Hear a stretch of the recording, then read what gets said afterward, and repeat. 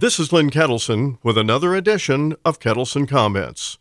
Yesterday, Minnesota State Representative Lucy Rem spoke on the House floor about the importance of solar and wind power for farmers.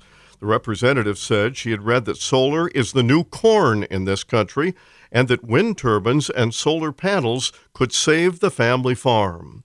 I would assume this person has never set foot on a farm, but saying solar is the new corn is ignoring the facts.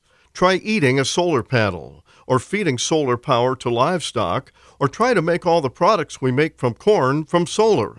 Solar is not a replacement for corn and never will be. And frankly, to even say that shows just how uninformed a person can be. It's silly. She also said solar and wind can save the small family farm.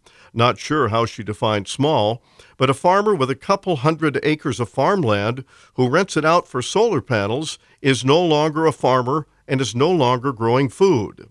These are the people that are running the state of Minnesota right now. They're listening to people who don't understand what farmers do, how they do it, and how important farmers are to the state of Minnesota and to the nation. And apparently farmers are not getting their ear. I'm certainly not against either wind or solar, but somewhere common sense needs to prevail. Anyone who thinks covering up tens of thousands of acres of prime farmland is somehow wonderful for Minnesota needs to have their head examined. Where is the planning on all of this? How many acres are needed for solar and wind to meet the goals of the law that was recently passed? And when is enough enough? Would it be good to simply cover up all of the farmland in the state to get enough power to replace clean coal, ethanol, biodiesel, nuclear, natural gas, gasoline, diesel, and the other forms we currently use? I'm guessing some of these representatives would say, yeah, that would be great.